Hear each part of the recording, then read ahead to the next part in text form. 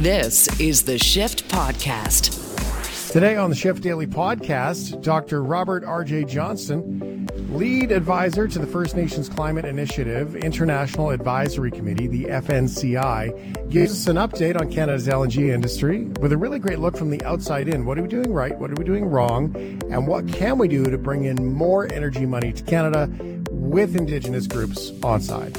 It's Flashback Friday. We rewind to 1992, celebrate Disney's Aladdin. We look at the movie and dive into the big events and amazing music from 1992, plus Robin Williams' birthday. Are you okay with rabbits and auctions? No rabbits at the auction. It's all on the Shift Daily Podcast.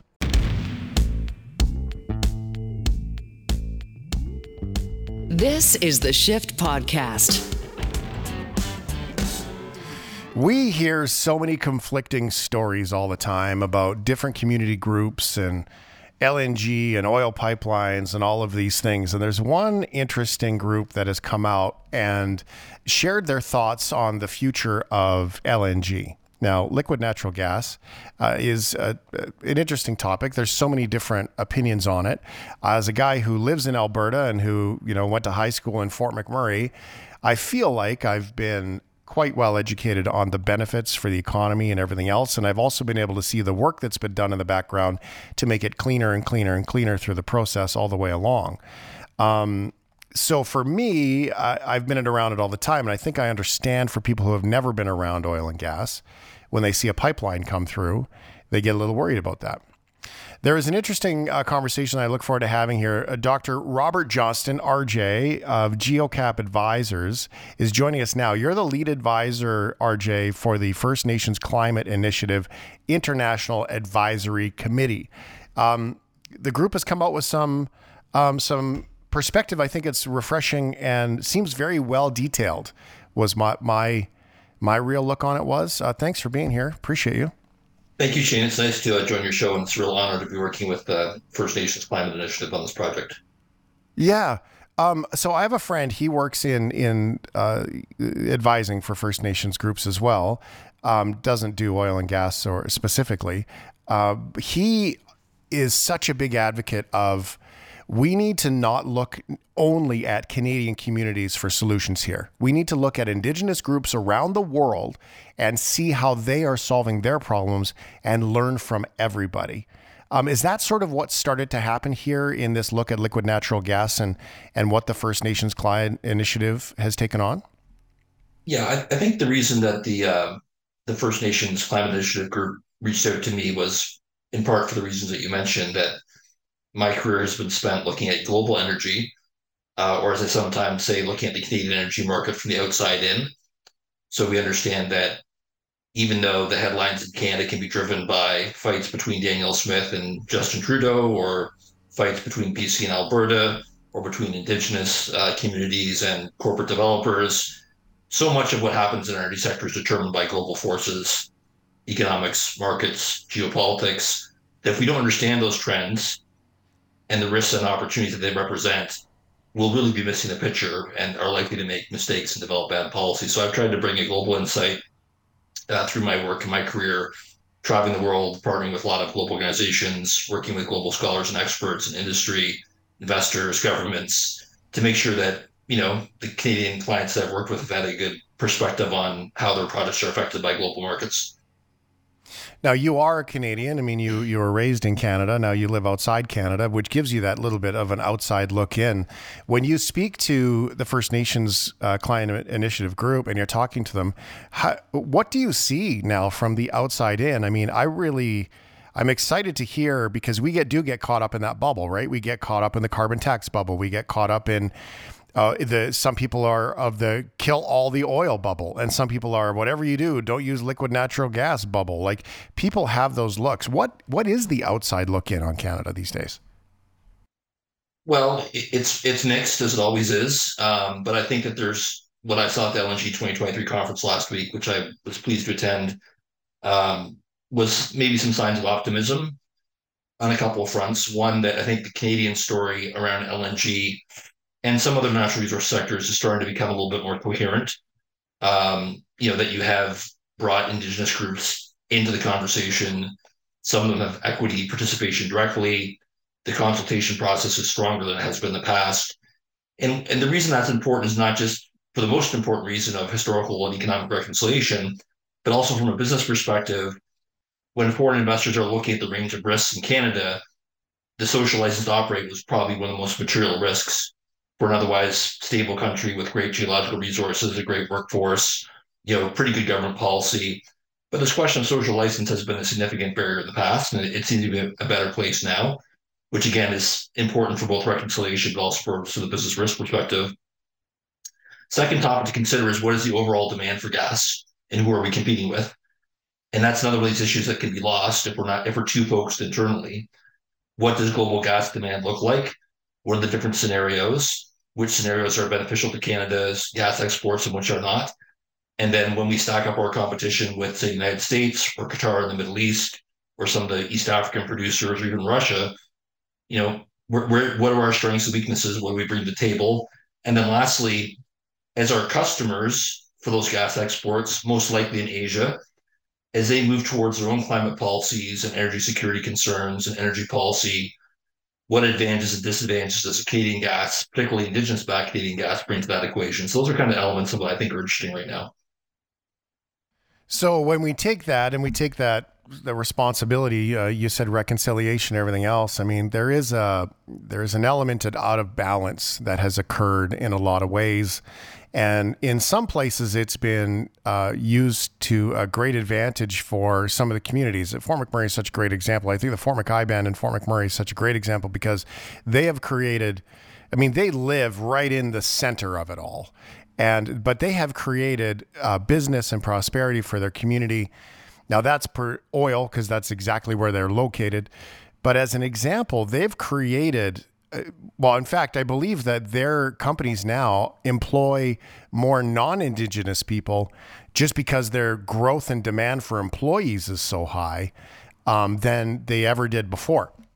And that's everything. They do everything from cleaning to trucking to, like, you name it. So they've been involved. They were given a say in the very beginning, right? And a good example of how 30 years later, 40 years later, having a say, having the invitation to participate really changes communities.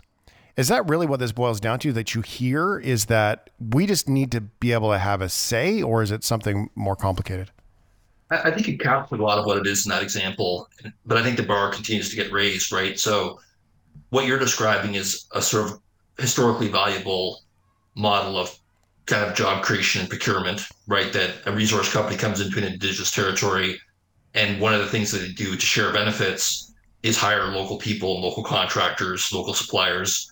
That's very important, especially these mega projects like Coastal GasLink and LNG Canada. These could be enormous procurement supply chains. I think the next evolution of that, to build on that, is really, to what extent are we seeing Indigenous groups get equity ownership in the projects in their territory, and how is that equity being financed?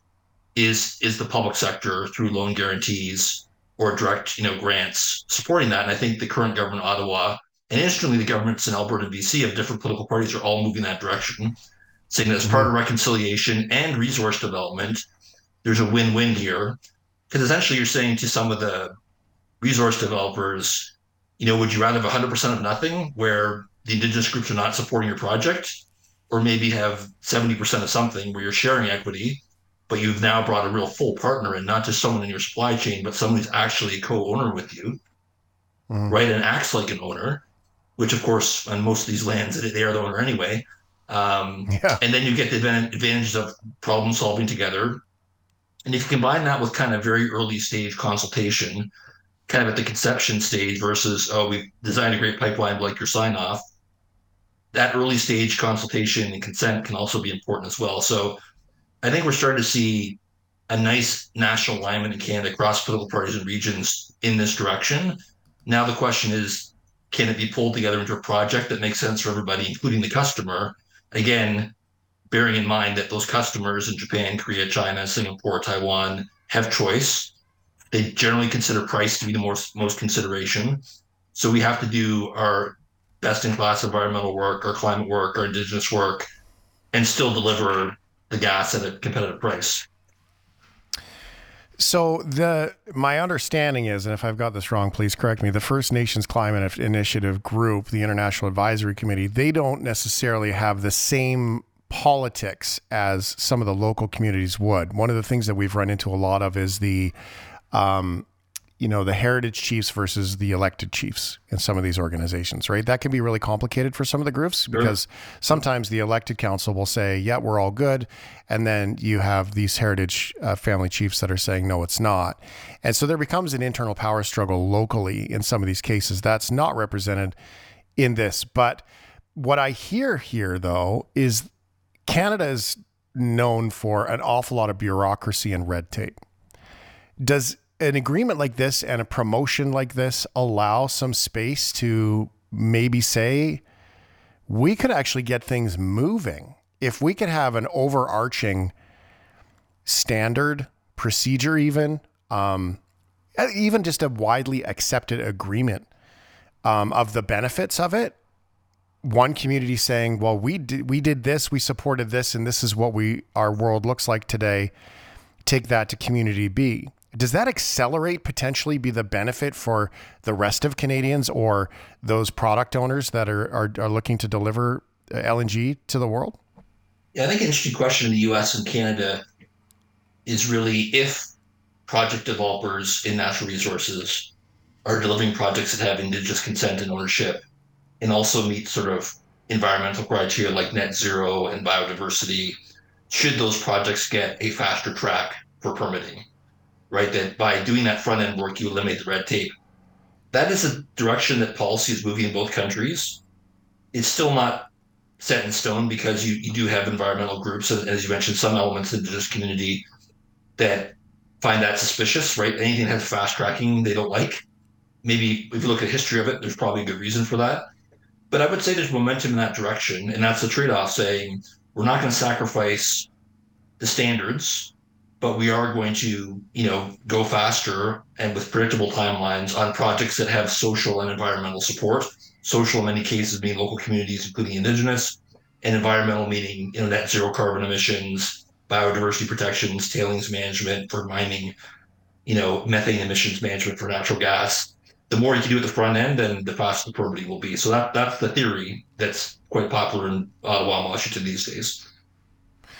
So it does now. I'm not asking for political opinion, so answer this as appropriate for you. Now, what we have here is, okay, so if we get green lights from, the province, you get green lights from the communities that are related to the land of the project, whether it's pulling out of the ground or pipelines or anything related like that.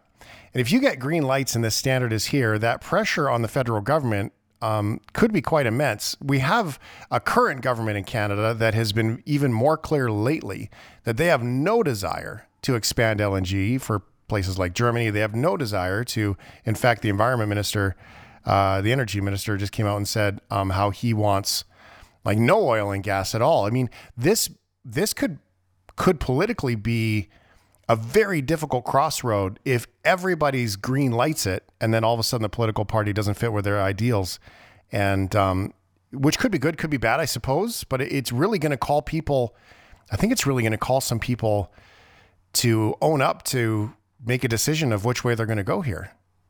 Yeah, I'll happily give you my political opinion, just my opinion, not FNCI in any way. I think clear. My opinion is that I agree with some of what you're saying. I think the Liberal Party in Ottawa is a little bit more divided on LNG than maybe they suggest publicly. But where I will agree with you is to say that what I've told them, and I tell everybody, is that if the current government put the same emphasis on LNG that they put on critical minerals and battery manufacturing, we'd be further along in LNG. Yeah. And what that means, they've written $13 billion checks to Volkswagen for tax breaks for electric vehicle manufacturing. Again, I grew up in Ontario, so I'm all for the Rust Belt and the Golden Horseshoe and the auto community. Those are my people. But, arguably, they've done Western-oriented projects like hydrogen and CCS that have got some real money behind them. LNG, because it's fossil fuel question, it's just more politically challenging for them. But I think if you look at finance or Enercan, they are trying to do some things, and they put some markers down. I don't think the East Coast gas was ever viable personally anyway. The competition there was not lining up in our favor. Too many infrastructure hurdles to get there. But the West Coast gas, I think the question really comes down to, the Liberals and the BC government say that if you can do net zero and you have, you're replacing coal in Asia and you have Indigenous partnership, then we will support it. What that support means, how it happens, how firm it is, what we want to know. Yeah. And I think that's where maybe there's some fair criticism there. I think personally, as these projects secure their Indigenous partners and as they secure customers, that moves from a theoretical position for Ottawa to answer to a real position. Say, okay, we have a customer, we're moving to FID, but we need a permit. So really honing in those customers and saying, okay, what are they looking for price? How much does our geopolitical advantage matter? Does that help us or hurt us in China, for example? How can we support Japan and Korea trying to decarbonize their industrial sector, their electric power generation sector? How can we work with the US on a joint LNG strategy? I feel like those are the kind of things that would really get the Liberals in Ottawa to really move on this. In fairness, they're doing some things, but perhaps not as much they've done in other areas like hydrogen and electric vehicles and mining. I think that it's going to make a lot of them look in the mirror and go, oh, crap, they pulled it off. Now what do I do? And I think that's a great place to put a politician into making a decision. I think that's true, but I think someone would also be happy. I think Mr. Wilkinson, who I know fairly well from BC, I think he's been a good advocate, but he's working with a cabinet political system that does contain some of the perspective you're describing as well. Well, that's just it, right? And I've always wondered inside the party, my own personal curiosity is that you've got Guilbeault out saying these wildly inflammatory things, and there must be so many people inside that cabinet that are rolling their eyes going, he said what? Right? Like, I mean, they're still human beings with different opinions, whether allowed to share it or not publicly, I suppose. But well, let's go one level higher to the PMO, right? I have no insight this directly, just as an observer. It seems to me that the cabinet is structured in a way that you're going to have natural differences between something like the environment ministry and the natural resources ministry and the finance ministry. The question is, how does that all come together into a decision, right? That has to be at the prime ministerial level. And again, I think as long as there's no market pressure, to your point, saying, hey, we have a deal ready to go, that decision can be deferred. When LNG Canada was ready to go, they supported it. When Trans Mountain needed a buyer, they bought it. So we can't say that across the board they've done nothing. But there could be more, perhaps, on the LNG sector as these Indigenous back deals, get momentum and credibility, as you suggest. RJ, you talked about Canada-US and sort of getting a little bit more on the same page of all this. Does this change the conversations down the road? And I realize they're not necessarily LNG lines, but use them at least as an example. But Keystone XL and Line 5, both of those, have faced all kinds of resistance. But do things like proper LNG support take examples like that and simplify them? To some extent, because I think the LNG case also involves pipeline construction. And we know that things like pipelines and transmission lines that involve linear infrastructure affect more communities, more Indigenous communities, more towns, villages, everything, agriculture, and therefore can be more politically contentious. But I would say that the environmental hurdles around gas, as formidable as they are not as heavy as they were for oil sands in the context of those two projects, both of which ran through territories that had local opposition, Nebraska with Keystone, and obviously Michigan with Line 5. Doesn't mean everybody in Nebraska and Michigan didn't like those projects, but there was enough critical mass of opposition, including with governors and senators and people like that, to cause problems. Now, I will note Line 5 is still running as of today, but certainly it's not in a position that Enbridge would want to deal with these various court challenges. And it does show that there's still a strong kind of anti-oil sands movement in the US. And the current administration, while they're probably not huge fans of oil sands from a climate perspective, they do want to get reelected. And they recognize that a shutdown of Line 5, at a time of, still high oil prices and relatively low spare capacity globally, a war in Russia, Ukraine, OPEC fighting with each other, it probably wouldn't be a great time to shut that pipeline down. So I'd be surprised if that ultimately happens, but I understand that's another example of the kind of permitting risks that the pipeline projects for oil sands have faced in the U.S. Bringing gas from Canada to the U.S. would have some of the same challenges, but maybe not the same level as the oil sands have faced. So RJ is working as an advisor to First Nations Climate Initiative International Advisory Committee. My understanding is that the FNCI has come out and said we will support natural gas and the growth of natural gas in a net zero growth responsible way. Am I hearing that right? I mean, because that to me sounds like great news. Yeah, I think so. And I think that's what's interesting for me about being involved in FNCI, because again, it's an interesting model. And I think that no one else in the world is doing it. That, if you have indigenous groups saying that these are our traditional lands, these are our treaty rights, we will support the gas development with equal ownership and with, consent. That's really I agree with that. Does feel like a win-win model. And yes, as I understand it, that is the position of the FNCI, although again, I'm an independent advisor to them, but that does seem to be their position. My job is to say, okay, if that's your position, where's the market? Right. Mm. And let's be real. What are the barriers and how can you overcome them? And then what are the opportunities? What I see is that a lot of reports have been written about LNG in Canada that are either kind of written by industry saying how great it is or written by environmentalists saying how destructive it is. We're trying to go down the middle and say, this is not a slam dunk. There's opportunities and there's risks. How do we maximize opportunities? How do we minimize the risks? And then where does that leave you? That's the approach I'm trying to take with my group. And I think that'll be good, help FNCI leadership kind of crystallize their strategy for bringing this product to market. And as you suggest, convincing regulators and policymakers to be on board. Workability is a big word, isn't it?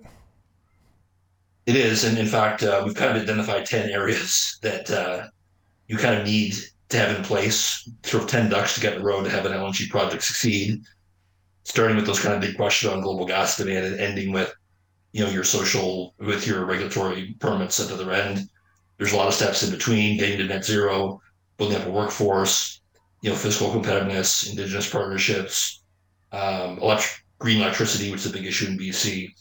So you need to have all 10. And some are very low hanging fruit and others will take a lot more work. But absolutely, I think workability is a good way to look at it. Can you imagine, RJ, what it'd be like if all industry in the world had an end of life solution? I mean, I use the sort of the net zero as the end of life solution in this particular product, but all these products in our life, if we had an end of life plan for them, can you imagine how great this world would be? Well, not all products have the impact that energy has, right? So energy is, if we look at global emissions and energy security, there's a geopolitics, energy is right in the middle of it in a way that most products are not. But what's interesting what you said is I give you a slightly different reaction. When you say end of life for natural gas, yes, I would say net zero is a stage in that journey. But many people, including I think the FNCI, not to speak for them, but just looking at their public records, I think they see a hydrogen and ammonia pathway and methanol as sort of even further down the road, right? And renewable natural gas, synthetic natural gas.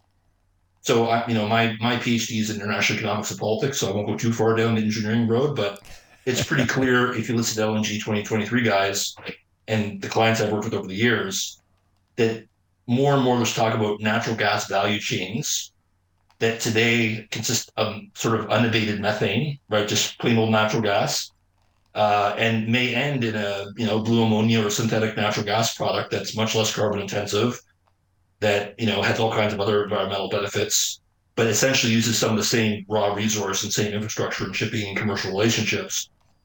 That might extend your end of life from, say, 2035, 2040, when the demand for conventional unabated natural gas starts to peak and decline in these climate scenarios. It might extend another 50 or 100 years beyond that. Mm-hmm. So that's where the government research and development, our universities, our scientists, our leading corporations, think tanks can really be helpful, I think, figuring those questions out. And again, I was very impressed last week's conference that there was a lot of emphasis on the long-term value chain for decarbonized natural gas in its various chemical forms as a way to extend that end of life. I've always imagined scenarios like this as a bit of a tug of war, RJ. Like there's a rope and there's two sides pulling on it. What I hear from what you're saying to me here is that it is possible that there's a little less tugging on the rope and maybe a little bit less stress in the situation. Contentious, of course, because everyone has their opinions and agendas, but at the same time, it feels maybe for the first time that we're having positive conversations about these things in a long time. I think the Canadian gas developers, including my client at FNCI and many others, would be thrilled if our domestic ducks were in a row and we were competing globally. No problem. We do that all the time. Wheat, hogs, soybeans, steel, a lot of areas. It's not a new game for us. Oil sands. The question is, how do you get into the game? right? And then it becomes a question of, can you deliver gas? Maybe some of these countries like Japan and Korea that have made very strong kind of Canada climate-like targets might pay not a huge premium, but some premium for a resource that's both clean and socially responsible and secure. That's a path to explore. Maybe they'll share their carbon credits with us, things like that. When it comes to countries like India or maybe Indonesia, Vietnam, it's going to have to be at a certain price level that competes with coal almost, and there won't be the same kind of environmental benefits. So maybe that's a market that the Russians or the Qataris or someone else will take. We look for like-minded governments and customers. I think you can find them in Japan, Korea, Singapore, Taiwan in particular. They would say, yeah, what you're doing in Canada makes sense to us. Now, can you actually deliver it? Count us in. And having Indigenous partnerships removes one of the big doubts. We still have some work to do on the decarbonization climate side, how to get to net zero by 2030. But, there's some policies that will reinforce that. There's emerging technology that will reinforce that. The big question mark they probably has is there enough, zero carbon, low carbon electricity to support the climate goals that you have for your liquefaction process? But yes, I think there's less tugging on the rope. There's more consensus. And again, it comes down to what the customers are looking for. It's a beautiful conversation. I think it's very insightful. RJ, thank you very much for giving us that insight. It's a much bigger look, and just the notion, like you said, if we could have our ducks in a row in Canada, imagine where it could go. And it's going to put some pressure on people to make some decisions, which is great. I think this is good because I think we've been a bit of a stalemate of complaining for so long, whether you're on this side or that side. And I think everyone can agree that that's enough of the complaining. Let's actually get some stuff. And I always ask here on the Shift, RJ, I said, okay, so what are you going to do about it? And this sounds like the FNCI is just one group that they're trying to do something about it. I think that's cool. And look, I think the people ask me, I've been doing this for 20 years in British Columbia, and people say, is the LNG window open or closed? Well, it's open right now. And, there's a bunch of US and Qatari supply coming on in the next couple of years. After that, there's going to be a lot more contracts expiring. Demand is still growing.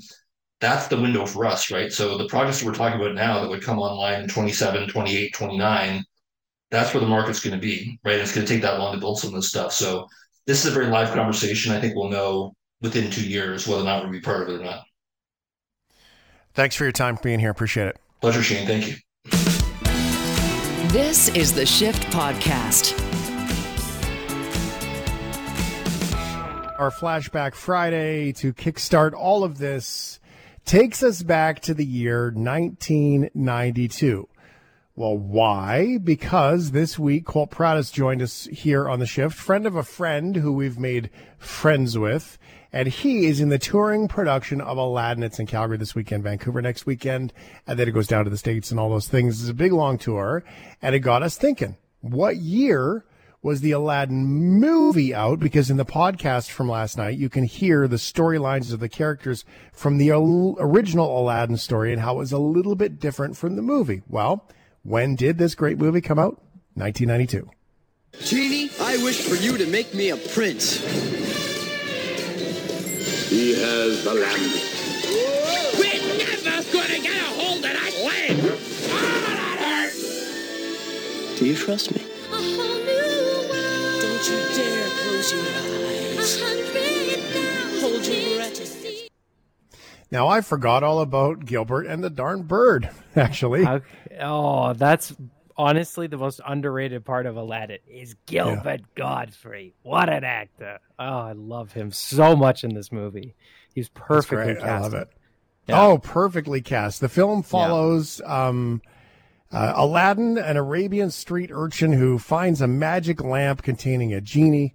With the genie's help, Aladdin disguises himself as a wealthy prince and tries to impress the Sultan in order to win the heart of his free-spirited daughter, Princess Jasmine. As the Sultan's evil vizier Jafar plots to steal the magic lamp for his own uses. The director has asked Eric Goldberg, Genie's supervising animator, to animate the character over one of Williams' old stand-up comedy routines to pitch the idea to the actor. Kind of show him a working example of how it goes.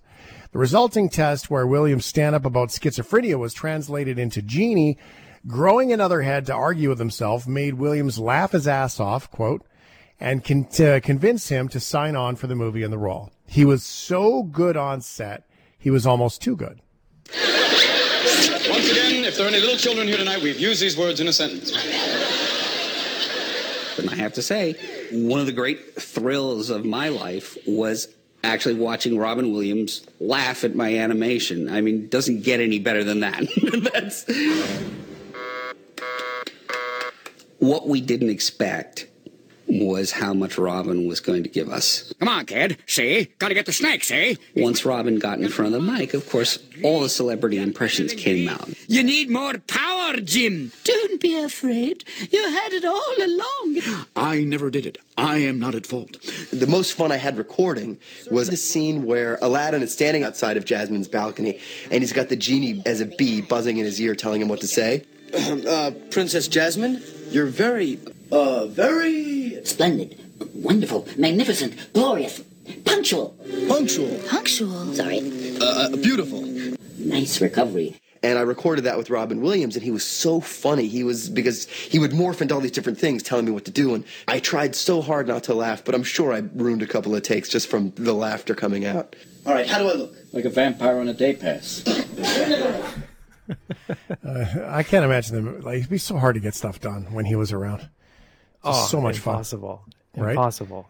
Watching him on some of the daytime talk shows, just, he was off the charts, and what a cool entertainer. Robin Williams' appearance in Aladdin marks the beginning of a transition in animation to use celebrity voice actors rather than specifically trained voice actors in animated films. This is great marketing, right? To put a famous person in the movie.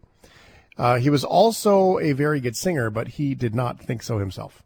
Mr. Aladdin, sir, have a wish or 2 or 3. A whole generation's going to grow up thinking he was a singer. I think not. I think there's still people going, no, man, you got no rhythm. Because they're like Ethel Merman songs, so that's why you can belt them out. So they're just like old-time show business, like 40s musical stuff. You ain't never had a friend like me. Mwahaha! Aladdin garnered 2 Academy Awards as well as other accolades for its soundtrack, which had the first and only #1 for a Disney feature to earn a Grammy Award for Song of the Year for the film's A Whole New World. That is one of the best movies, I think, of all time. It's definitely one of Disney's best productions. It is Disney's, I would say, aside from Lion King, strongest musicals. I was in a production of Aladdin, like in probably grade 9 or so, and it was amazing. It was a blast. The songs are so well written, and there's this dynamic range of these really dramatic ballads and then these crazy over-the-top show tunes, like Robin says in that clip, that just give it so much depth as a performance, and it's why it's done so well in a film and on stage. And it is a very, very special product that I'm excited to show my children someday. Like, it's definitely top tier list of must show films. Do you remember when we were chatting about movies and perception of movies and just how there's not a lot of movies. We talked about theaters and how people are. In today's world, the new threshold we're observing seems to be that people are going into theaters for the big ones because paying a premium for a mediocre movie just doesn't seem to be very appetizing or palatable for people today. I think that's fair. This movie gave you all things, just like a tsunami of entertainment, amazing storyline, great love story. But it was just this constant barrage of the genie, every scene. It was like, whoa. And then what was the bird, which was sort of the antithesis scenes, right? When the genie wasn't in it, the bird was in it. And then Gilbert Gottfried was doing his thing. And it was just this nonstop wave of entertainment that came for the whole movie. And I think that's one of the coolest things about it. It's one of the reasons why I don't think it's ever really going to age. And it's also one of the reasons why that live action remake is an abomination, because it's everything that this movie, the original, is not. You know, it's everything wrong. That's the movie, the live action movie. Yes, with Will Smith as the genie.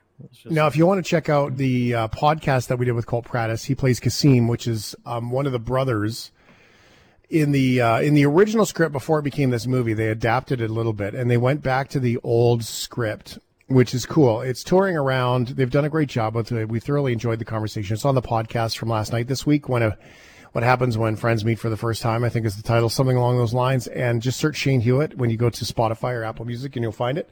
And it's great. And give it a listen. You can learn about the characters and the depth of the characters and the love story from that conversation from Colt for the touring show too. Pretty cool stuff. All right. It is Flashback Friday, and it is Flashback Friday here on The Shift, and we are flashing back to 1992. We'll get to music in a second. Roberta Bondar became the first Canada's first female astronaut and first neurologist to go to space. That's what else happened in 1992. One of the first 6 members of the Canadian Astronaut Corps selected in 1983. Bondar began astronaut training in 84. In 92, she was designated payload specialist for the first international microgravity lab mission. Bondar flew on the NASA Space Shuttle Discovery during the mission STS-42, and she performed over 40 experiments in the space lab. Her work studying the effects of low-gravity situations on the human body allowed NASA to prepare astronauts for long stays at the space station. There's no question that seeing the reality of Earth from space can be a change agent. I've been trying so hard to try to get people to understand what it's like, and the closest thing I can come to is if you take a well-known figure such as Queen Elizabeth, and if she walked in the room and made eye contact with you, it would be like enormous, because this is a person that's been two-dimensional on a screen or in a magazine or something, and then suddenly they become three-dimensional, not just because they've got depth to their physical self, but because they have made eye contact with you. And it's that reality of the moment. You see them blink in your eyes. They're looking right at you. And that is what it was like seeing the Earth from space. It was the reality moment that, yes, in science, I live on a planet. Sure, I drew pictures of the planet when I was a kid and everything. I learned about all the planets in the solar system. But it's actually being there in the moment and actually seeing it, that it is a planet, and seeing the black of space with stars that don't twinkle. That is what it is. That is the cement. That's a storyline from a Canadian who did amazing things in space, and a Canadian that tells the story about what so many people say. These scientists go to space and they look at Earth and they come back humbled by the humanity and connection of it all. I think this is one of those beautiful things about these astronauts and when they go. Flashback Friday here. It's The Shift. It was a good time for TV in the early 90s. 2 heavy hitters shared the same time slot. Tuesday, the girls joined DJ on a date. Dad, I don't want to hear a peep out of you two until the movie's over. Peep. Full house. DJ, what's up? Then Tim motorizes the tree. Are you sure you connected the spur gear to the final drive? You know who you're talking to? Yes, I do, Tim. Home Improvement Tuesday, all starting at 8, 7 Central. Battling it out, man. Full House was a big hit with the audience. One of the producers, Dennis Rinsler, called the show the Brady Bunch of the 90s. For actor Dave Coulier, the show represented a G-rated dysfunctional family. It was a good show. Dave Coulier is funny. The same went for Home Improvement. Despite not being favorite with critics, it was one of the most watched sitcoms in the U.S. during the 90s as well. I interviewed Dave Coulier before, and he's just a nice guy. That was cool. That was a fun experience for that one. Flashback Friday here. It's The Shift. 1992. It's fun to look backwards in time. It gives us some perspective on where we are today and how far we've come. Car commercials. Ryan loves car commercials, old bad ones. Ford Taurus, top-selling car of 1992. How do you think we've improved the award-winning Taurus? Oh, it's... You gotta like it. Baby. Anything more? I want a lot.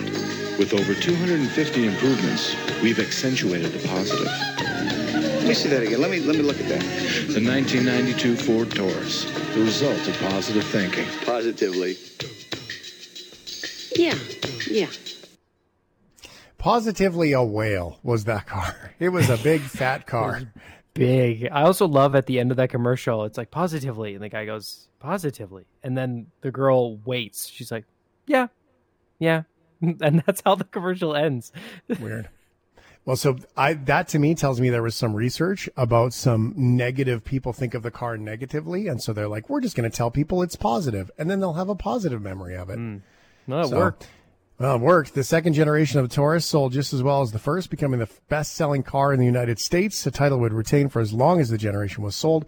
When production ended in 1995, 1.4 million second-generation Tauruses had been sold. The coolest one, though, was that big, fat booty wagon. With the wagon and the wood paneling? Hell so yeah. good. Yeah, That was nice. You don't see those anymore. Well, no, you don't, but that's probably because they were a Ford Taurus for not many reasons. Other than that, okay, 1992 in music, we've been playing some songs. We will continue to play some songs from that. There was some really great music in 1992 that was super fun. And this one, I remember I was doing sound for my friends in their band, and they did this song. It's a clean version of it. Come on. Rolls the dice. We're going to just let that run for a second just to make sure that we, Oop. Talking over the music. Sort of hip music that I don't understand. Ugly Kid Joe, Everything About You. Now, this was an iconic song in 1992. It was about number 60. If you graduated from Father Mercady High School in 1992 in Fort McMurray, that just gave you like mega flashback memories. My goodness. Okay, I'm assuming you've never heard that one, Ryan, as a millennial? No, absolutely not. No clue. One of the best songs ever made was released in this year, 1992.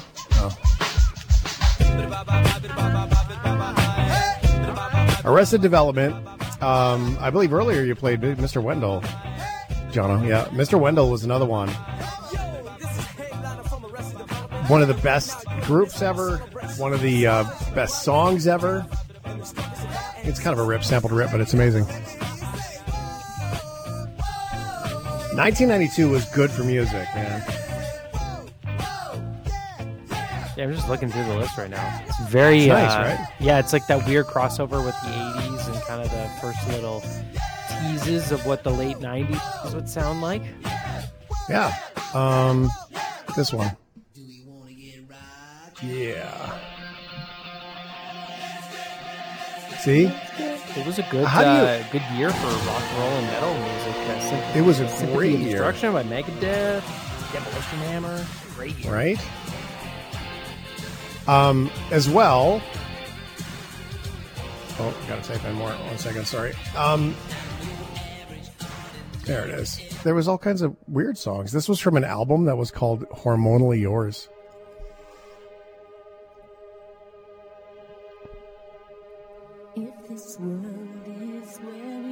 I'm not joking. That was the name of the album. Hormonally Yours? Mm-hmm. That's really fun. Isn't that funny? Oh, there was a big one-hit wonder this year.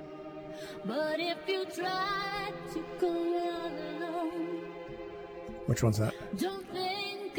Mac Daddy. Sir Mix-a-Lot. Oh, Baby yeah, that's Got Back. That was 92. Working on something here. Yep. Shane's furiously typing. Oh yeah. Yeah, furiously. I don't have a system where I can just easily go and do that. You know who did that song, by the way? I like big butts and I cannot lie. You other brothers can't deny. I have no that when a girl walks in with You know this version? a round thing in your face, you get sprung. When I pull up tough, 'cause you know No. that You don't know who sang that one? No. This guy. Oh, no. Vanilla. That was Vanilla Ice's version of I Like Big Butts. Yeah. Dude. Yes. There it is. That's yeah. Right? You know what else charted in 1992? This charted in 92? Number 39. Do we know why it charted in 92? I think it was the Mike Myers movie, Wayne's World. I think you're right. I don't know. Can you take a look and see when Wayne's World came out? Wayne's World came out. February 14th, 1992. So there we go. If you, what's that? Oh, I said there you go. Bobby Brown was making music with Humping Around. We also had Joe Public, Live and Learn. That was a good song. I got to do that one.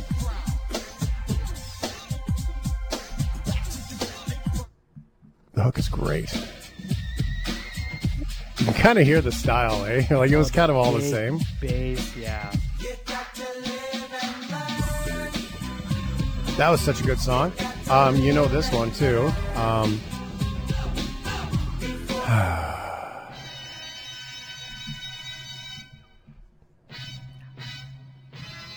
Remember when I found out that these guys were from Ireland? Happened live on the ship, and I didn't believe it.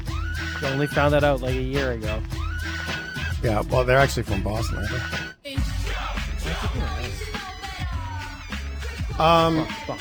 They're Irish, but they're not from. Yeah, Ireland, yeah. Then there's, of course, some of our favorites. Like this one. Like, what a great year in music, man. You cannot tell me this was not an amazing year. One of my favorite songs of all time. We'll wrap up with this one and let us get us out. It's got that typical sample that was used so many times by so many different songs, but it's fantastic. And 1992, Flashback Friday. I hope it was a great year for you. PM Dawn will wrap us up here. It's The Shift. I'm Shane Hewitt.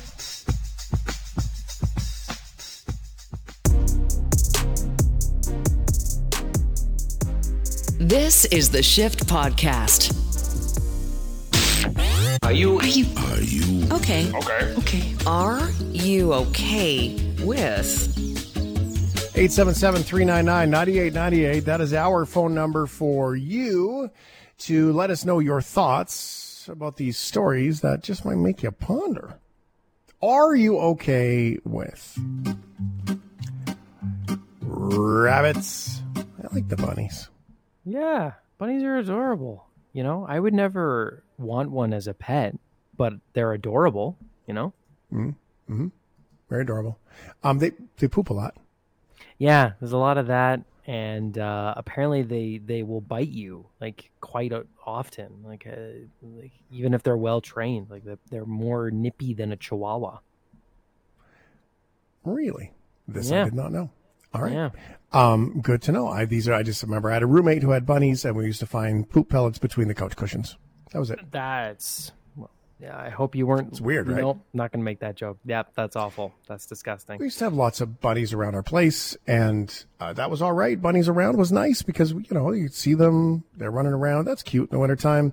But they can be too much sometimes. A town in our favorite place is very much in need of a skilled hunter right now, like Elmer Fudd. Be very quiet. I'm hunting rabbits.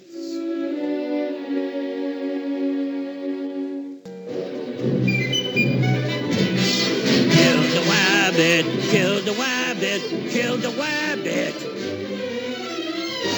Kill the rabbit? Kill the rabbit? Not Florida's latest invasive species are lionhead rabbits. Lots of species seem to infest. Well done. In Florida, I'm confused. The bunnies, which sport an impressive flowing mane around their heads, are on the loose, thanks to one person. So the invasion actually started after a breeder illegally let the rabbits loose and then moved. Dang. Between 60 and 100 lionhead rabbits roam the yards of a suburban Fort Lauderdale community. That's a ton of them right there. Look at that shot. Oh, my gosh. The lionheads have thick fur and a fearless nature that make them unsuited for life outside in Florida. Meanwhile, they're not supposed to be in the heat because they could have a heat stroke when the temperatures get above 85. And there's predators all around that can kill them. And we've found dead rabbits all over the place, I've seen several dead rabbits. So they need to be rescued and rehomed. Oh, man, that part's sad to hear. Well, people in the neighborhood are trying to raise the money needed to rescue the rabbits and then get them into homes. Get this, though, it would cost them $20,000 to $40,000. Those are some expensive bunnies. Bark, bark. Okay. That's weird. $40,000. That news comes from Fort Jackson. If we are going to talk about the Sunshine State being overrun by rabbits, we should probably do this. What does it mean to be from Florida? Florida. Straight drip.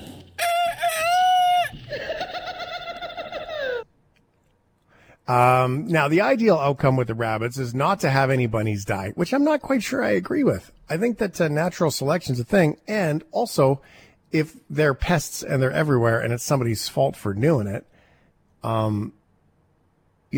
sometimes it has to happen.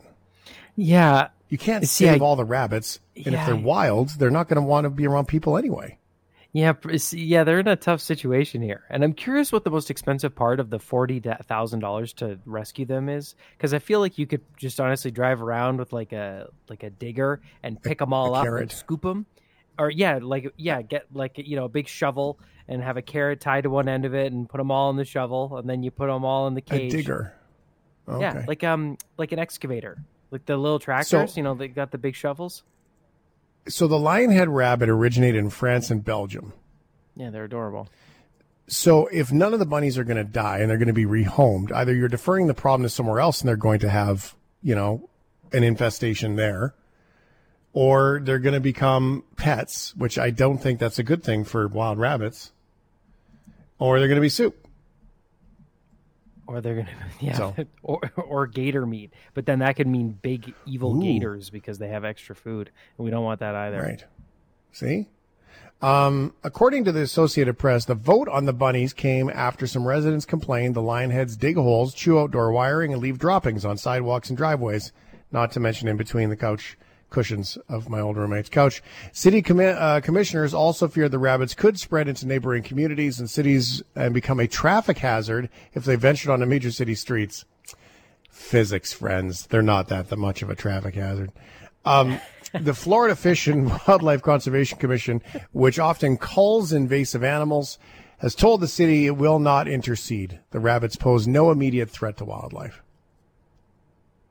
Lunch. All right. I've never had a rabbit.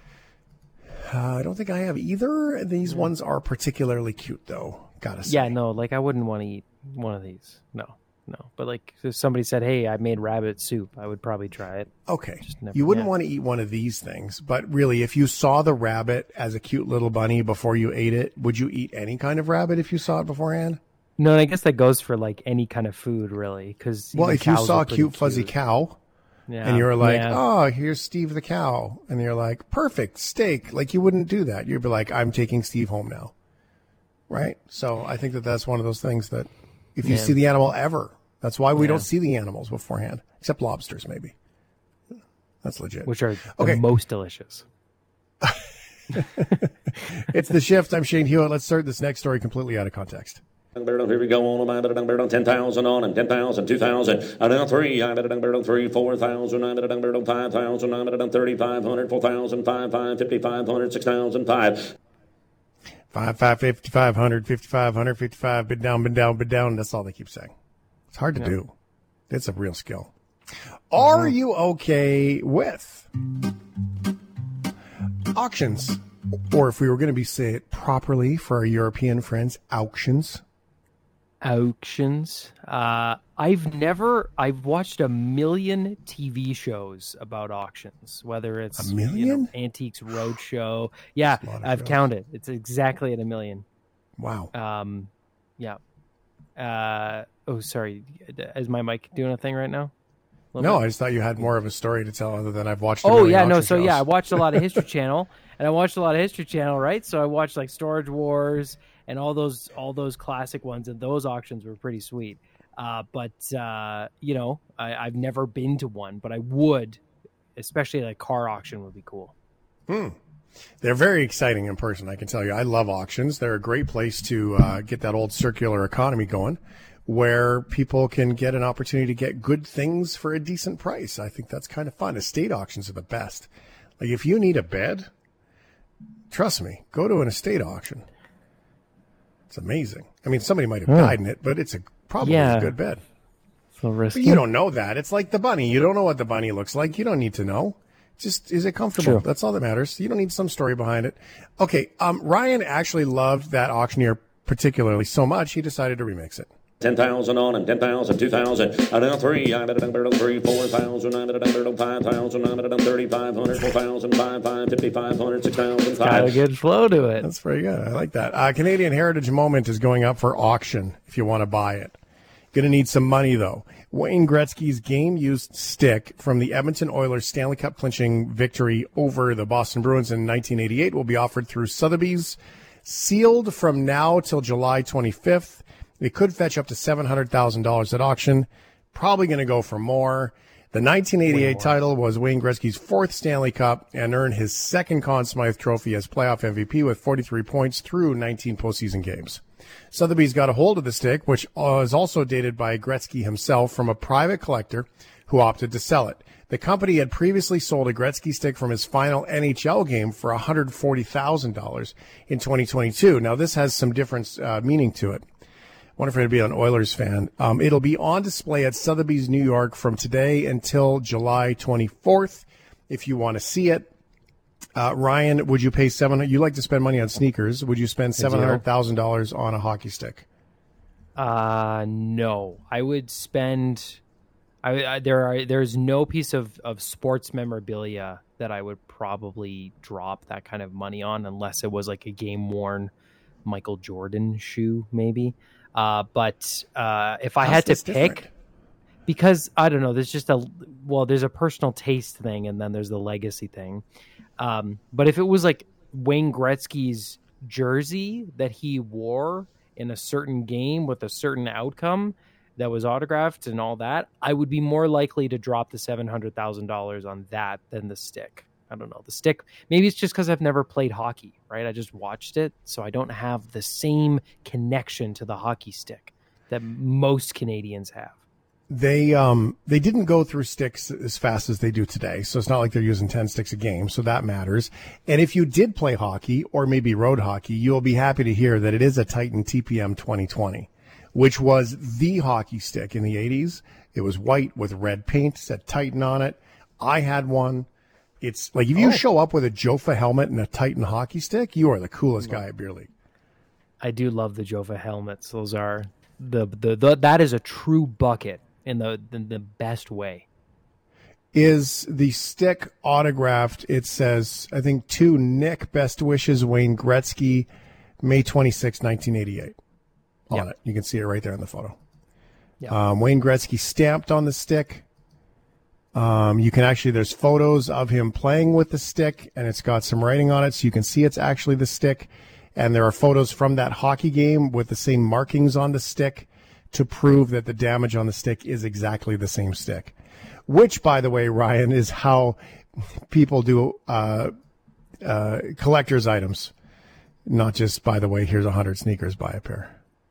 Yes, I'm aware of the work that goes into these legacy pieces. Yes, I'm aware. Yes, don't worry. All right. We got lots of time. Are you okay with selfies? I like Ussies way better. I know, yeah, you've been on the Ussie. I've been on the Ussie trend, getting the group, which I would say you see a lot more of those even. A lot of post-Calgary Stampede, people upload all their pictures, and it's rare that you get the, just the here's me at the Calgary Stampede anymore. It's here's me with a selfie with 6 other people in the background. And if that's the evolution of the selfie into that, I think that's fantastic. I think that's great. I like that. Because I feel really weird taking a selfie and posting it online. I only take selfies to send to Laura. Look, I'm at this place today, or I'm doing this kind of thing. I don't share it to post it online anywhere. Look at my sneakers I bought. I pull out the good lenses and the good camera for that. No selfie. Oh, goodness. Hire a photographer. My God. Mm-hmm. So for me, yeah, I mean, selfies to friends, selfie to family. What are you up to? Me and the dog, that's kind of thing. I mean, that to me is what I think a selfie is good for. I know some people really like to do the selfies in places and make themselves look good. I don't really find that to be a thing. I do probably lots of selfies while I'm driving, and I know that sounds incredibly illegal, but I have a mount on my phone and just an auto command on it to flip the camera and take the picture while driving. So I'm just in the frame. So I'm not doing it by like taking pictures, but if someone's like, where are you? And I'll be like, boom, send. And then I do like the, hey, Apple name command that I'm not saying right now so my phone doesn't do something weird. Send a picture to Ryan or something, right? Send a selfie to Ryan. Yeah. Which is handy. Selfies are becoming more and more controversial these days because, people fall off cliffs trying to take them. Concerts, on the other hand, has been the latest sticking point for the selfie. Popular country singer Miranda Lambert offended several fans at her Las Vegas show on Sunday when she paused her set to scold a group of women for taking a selfie. I'm going to stop right here for a sec, Danny. I'm sorry. These girls are worried about the selfie and not listening to the song. It's pissing me off a little bit.